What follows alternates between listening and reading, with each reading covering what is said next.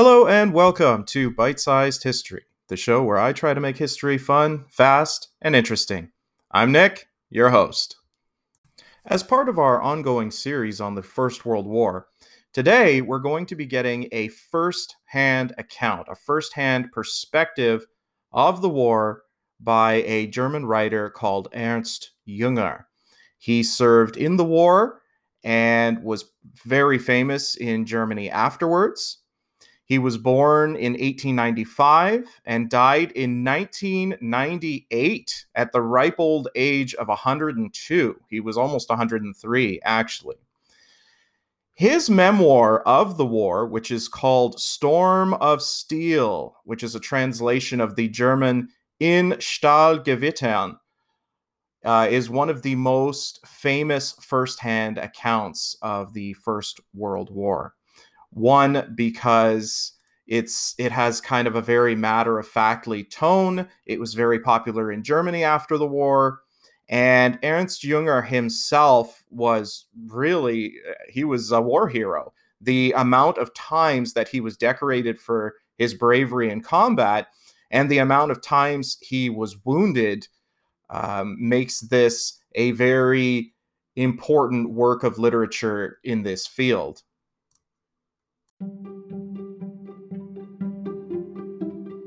Before we get started on a few selected readings, I'd like to give you a few key points about Ernst Jünger's life.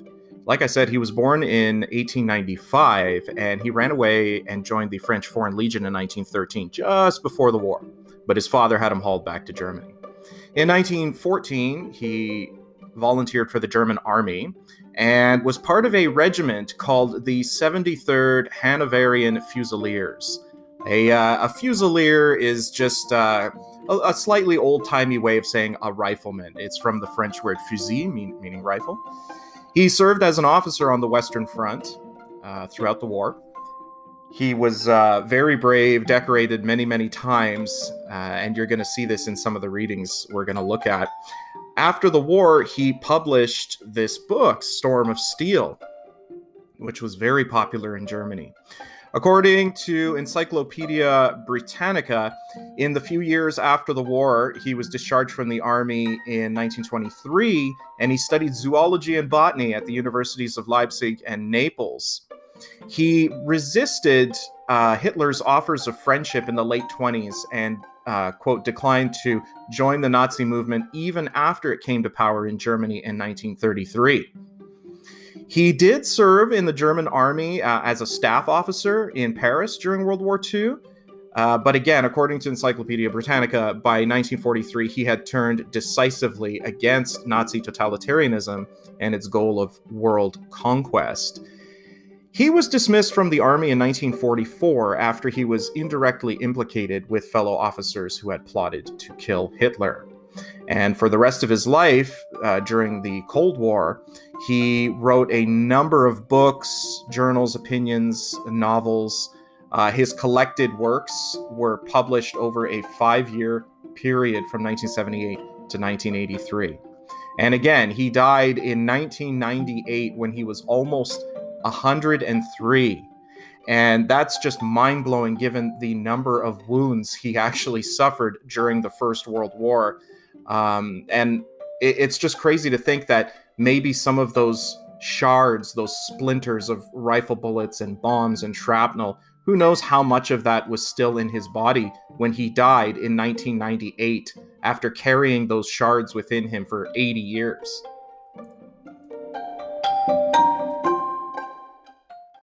One of the most common criticisms of Ernst Jünger was that he was a militarist who glorified war.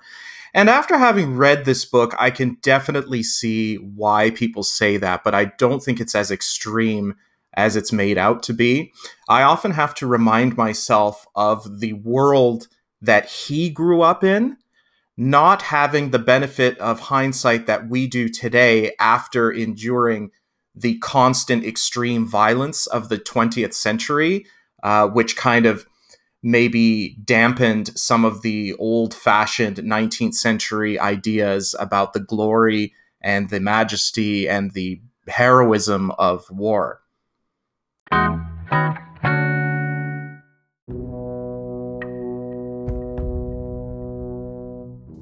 This shattering of illusions regarding warfare ties very nicely into the first theme that I want to get into with these readings from Storm of Steel. That is to say, Junger's initial experience of war and how quickly that turned. This is from the very first chapter entitled Orainville. Quote, "The war had entered into us like wine. We had set out in a rain of flowers to seek the death of heroes. The war was our dream of greatness, power, and glory. It was a man's work, a duel on fields whose flowers would be stained with blood." End quote. After his first day in the war, he saw a group of wounded soldiers being carried. He wrote then, quote, "What was all this then? The war had shown its claws and torn off its pleasant mask. It was so mysterious, so impersonal." End quote.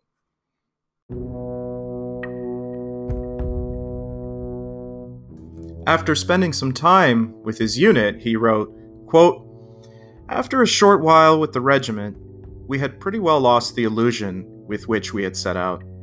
Instead of the dangers that we hoped for, only mud and work and sleepless nights had fallen to our lot, and the conquest of these called for a heroism that was little to our taste." End quote. Upon coming across a field of bodies, Junger described it as, quote, "We looked at all these dead with dislocated limbs, distorted faces, and the hideous colors of decay, as though we walked in a dream through a garden full of strange plants, and we could not realize at first what we had all around us." End quote. Now I'd like to share a selection of readings regarding the concept, the theme of what it was like to be in combat, according to Ernst Junger. This first one is when he was part of an attempted trench raid at night, crawling towards enemy lines. He wrote, quote, "The fray will have to be short and murderous. You are aquiver with two violent sensations, the tense excitement of the hunter and the terror of the hunted." End quote.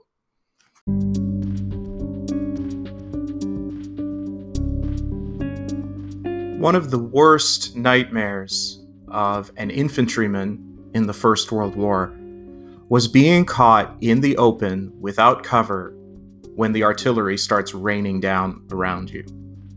And Junger did write about this with, quote, "I believe I have found a comparison that exactly conveys what I, in common with all the rest who went through the war, experienced in a situation such as this. It is as if one were tied tight to a post and threatened by a fellow swinging a sledgehammer. Now the hammer is swung back for the blow. Now it whirls forward till, just missing your skull, it sends splinters flying from the post once more. That is exactly what it feels like to be exposed to heavy shelling without cover." End quote.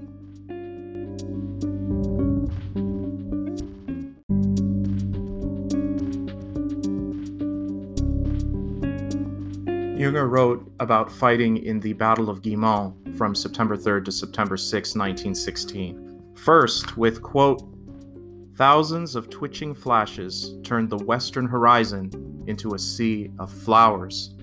End quote. Then went on to say, quote, "The ground all round, as far as the eye could see, was plowed by shells. You could search in vain for one wretched blade of grass. This churned-up battlefield was ghastly. Among the living lay the dead. One company after another had been shoved into the drum fire and steadily annihilated." End quote. He talks about how this village of Guillemont, disappeared. It was pounded into nothingness with, quote, The village of Guimont was distinguished from the landscape around it only because the shell holes were of a whiter color by reason of the houses, which had been ground to powder. End quote. That's mind-boggling to me that this village, this collection of buildings, just disappeared, and the only way that you could see that there had been something there was the crumbled powder from the masonry was a different color than the heaps of soil that had been thrown up. Junger reflects on why and how men could do this with the following, quote, "And yet, the strangest thing of all was not the horror of the landscape in itself, but the fact that these scenes, such as the world had never known, were fashioned by men who intended them to be a decisive end to the war." End quote. So in Junger's mind, this was not some kind of apocalyptic natural event. He just couldn't believe the devastation, but behind that devastation was the idea that men had done this on purpose.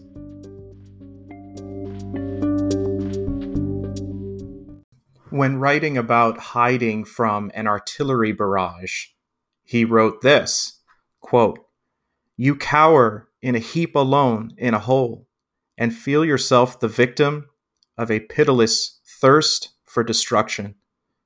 With horror, you feel that all your intelligence, your capacities, your bodily and spiritual characteristics have become utterly meaningless and absurd. While you think of it, the lump of metal that will crush you to a shapeless nothing may have started on its course." End quote.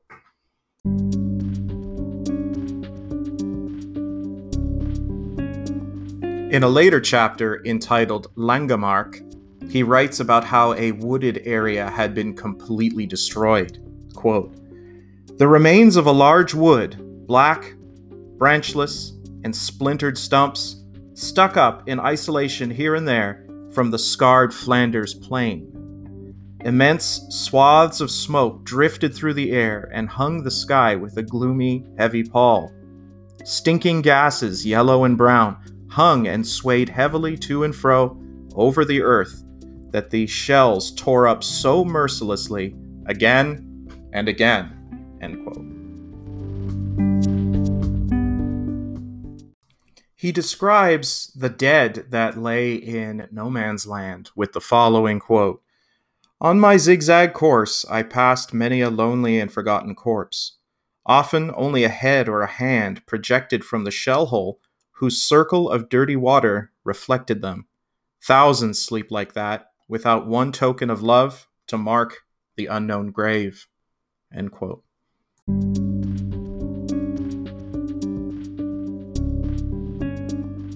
In the chapter The Great Offensive, Junger wrote about that feeling of coming down after an assault, after all the chaos of combat. He wrote, quote, "It is not till the blood has flowed that the mist gives way in his soul. He looks round him as though waking from the bondage of a dream." End quote.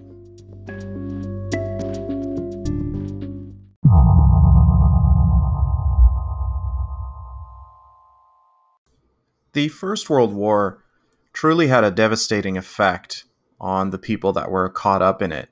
And Ernst Junger, more than once in Storm of Steel, writes about the importance of morale for the value of fighting men and the psychological stresses that soldiers go through. In the first chapter, he writes, quote, "Trenches are not the first thing, but the courage and freshness of the men behind them. Battles are won by iron hearts in wooden ships." End quote. In a later chapter entitled Duchy and Monchy, he expanded on this idea, this value of morale, when he wrote, quote, "The security of a position depends on the freshness of its defenders and their fighting spirit, not the length of communication trenches and the depth of the firing line." End quote.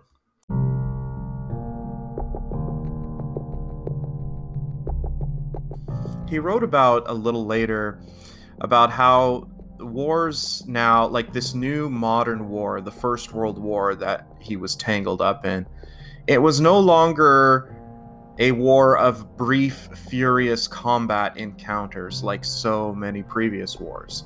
This was a long, grinding affair that really wore down the men that were involved in it. He wrote, quote, "For I cannot too often repeat, a battle was no longer an episode that spent itself in blood and fire. It was a condition of things that dug itself in remorselessly, week after week and month after month," end quote.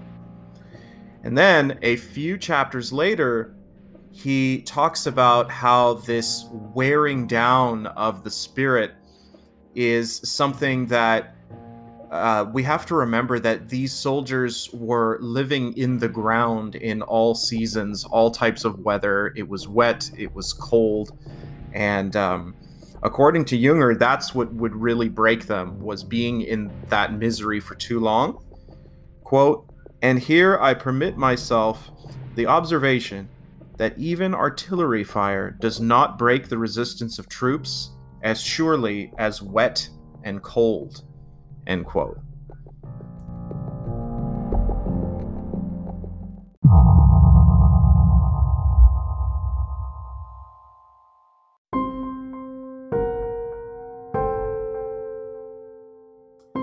Oftentimes, when people think about the First World War, one of the first things that pops into their head is maybe the trenches or machine guns, or what I'm about to talk about, poison gas. The First World War was the first time in history that we had seen the deployment of these truly horrific weapons. And Junger, like millions of other soldiers, had an opportunity to see and experience gas attacks firsthand. In the chapter entitled "The Overture to the Somme Offensive," he wrote about witnessing the effects on the landscape that this poison gas had. Quote, "Next morning, we had the opportunity of marveling at the effects of a gas attack. Nearly every green thing was withered, snails and moles lay dead on every side, and any dispatch riders' horses that were in Monchy had water running from their mouths and eyes. The ammunition and the shell splinters that lay everywhere were covered with a beautiful green patina," end quote.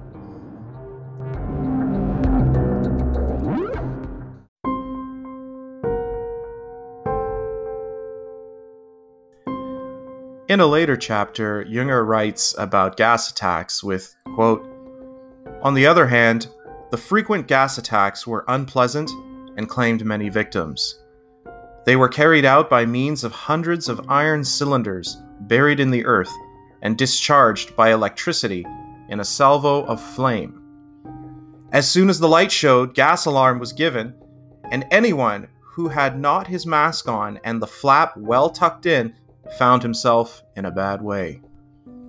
In many spots, too, the gas reached an almost absolute density that even the mask was useless, since there was literally no oxygen there to breathe. Consequently, there were many casualties," end quote.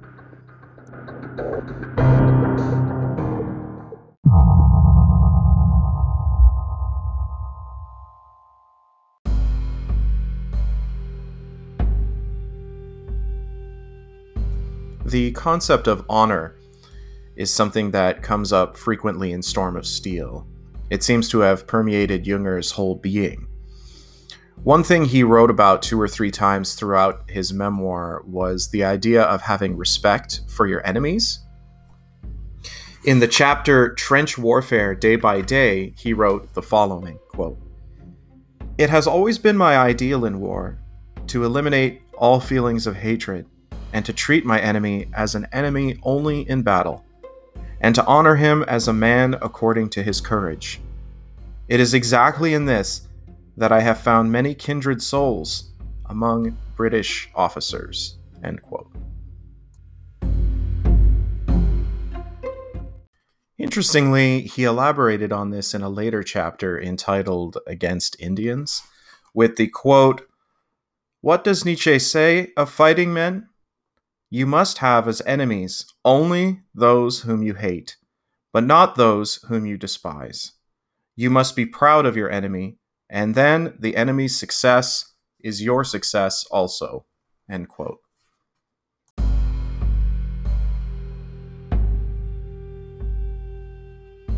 In a later chapter entitled The Great Offensive, Junger writes about the atrocity that's committed when men kill those who have surrendered or are prisoners, with, quote, "To kill a defenseless man is a baseness.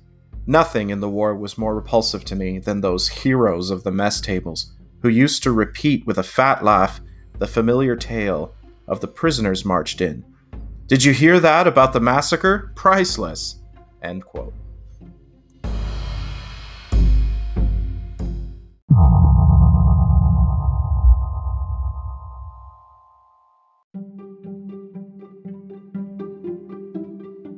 For this next segment, I wanted to share with you a collection of readings that Junger wrote about kind of the more quirky parts of Army life. These are quotes that I picked because it's like, oh, hey, that's a weird thing about Army life in the trenches that I wouldn't have thought of. So I wanted to start with this one about rat hunting. Junger wrote, quote, "Rat hunts are a favorite diversion in the dreary round of trench duty. A piece of bread is laid as a bait, and a rifle carefully sighted on it, or the explosive is taken from the duds, strewn in their holes and ignited till with shrill shrieks their singed bodies shot forth, repulsive, nauseous creatures." End quote.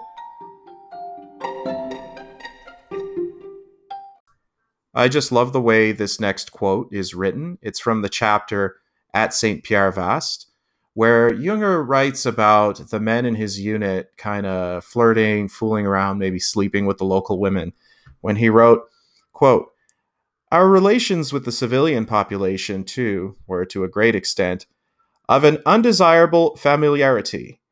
Venus deprived Mars of many servants." End quote.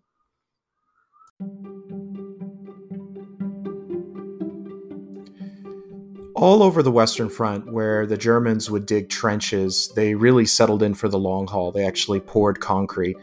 And one of the features of the trench lines were these built-in subterranean bunkhouses that were filled with, bunk beds and stuff like that. But a lot of times the walls were still just packed earth.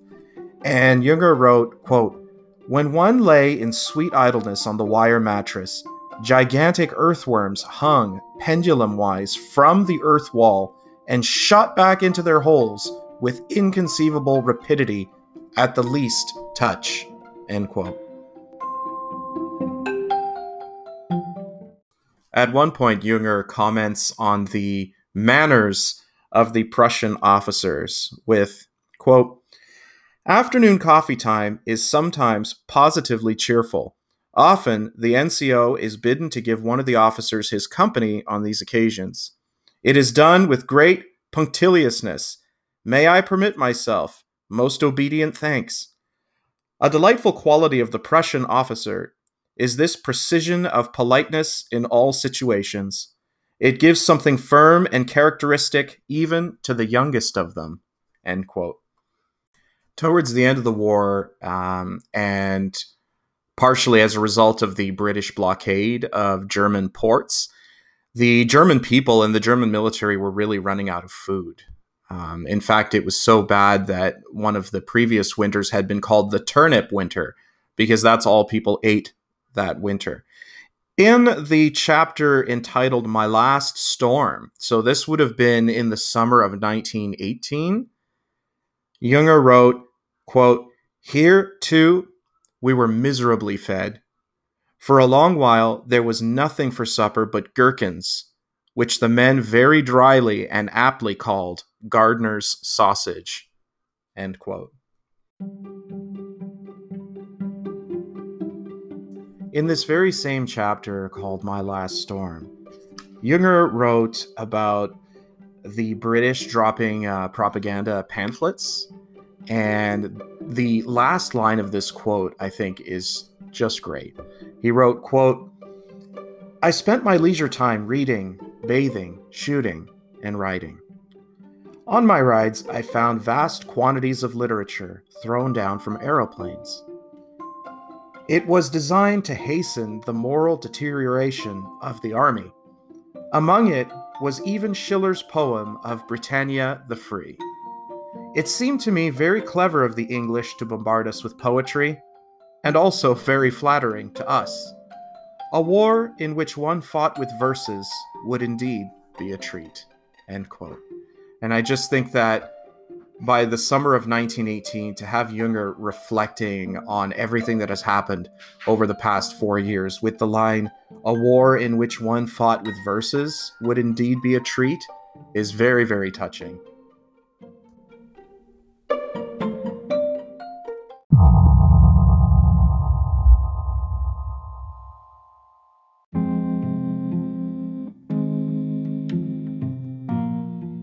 The last idea I'd like to talk about is Junger's opinion, Junger's reflections on what did this all mean.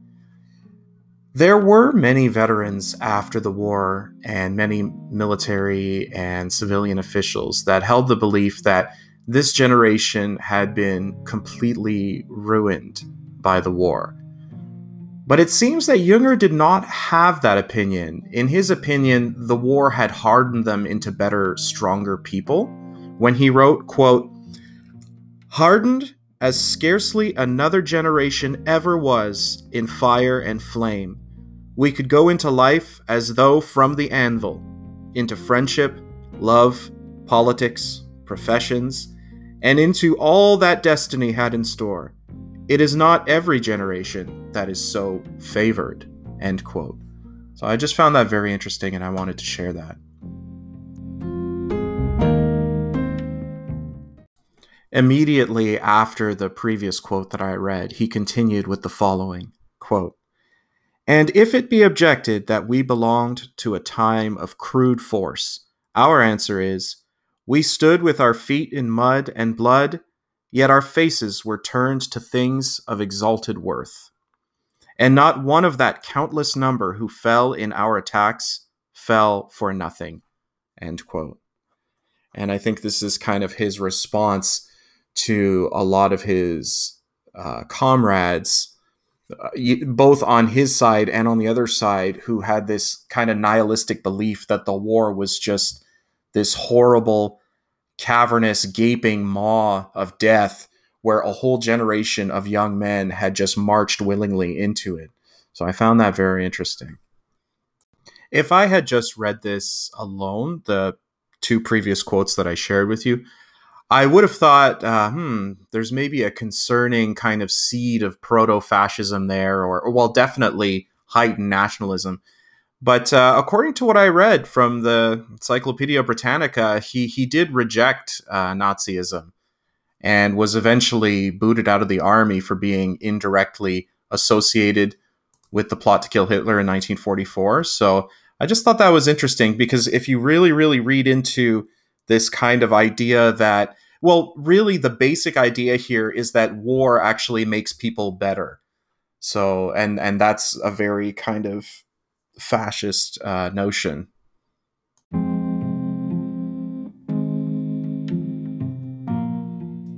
Just a few more little details I'd like to share about Ernst Junger before we close things out.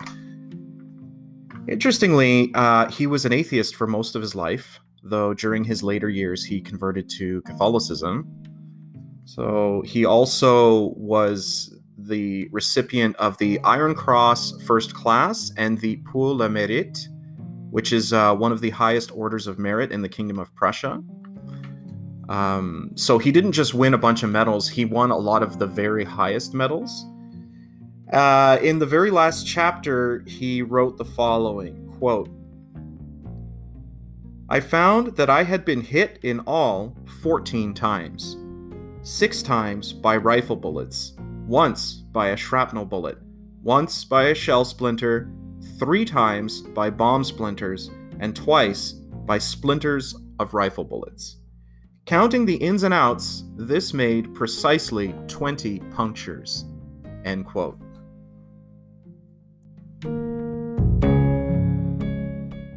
And this is in addition to one or two incidents that I had read earlier in the book where I believe there was one finger on his left hand where the top segment was blown off. And on his right hand, I believe the tip of his index finger was also blown off by explosives.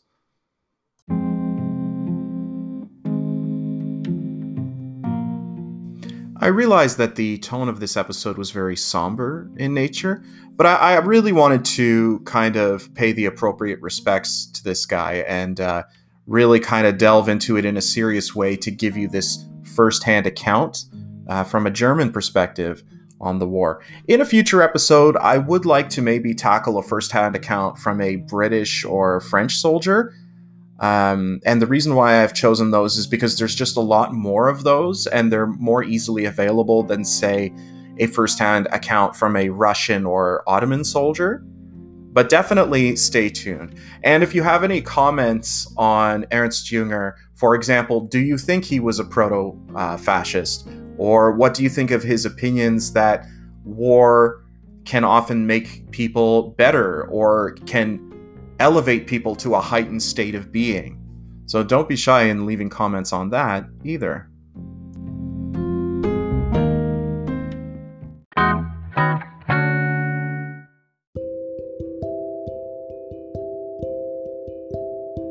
That's going to do it for us today. I'd like to thank you so much for listening. And this has been Bite-Sized History, the show where I try to make history fun, fast, and interesting. I was Nick, your host.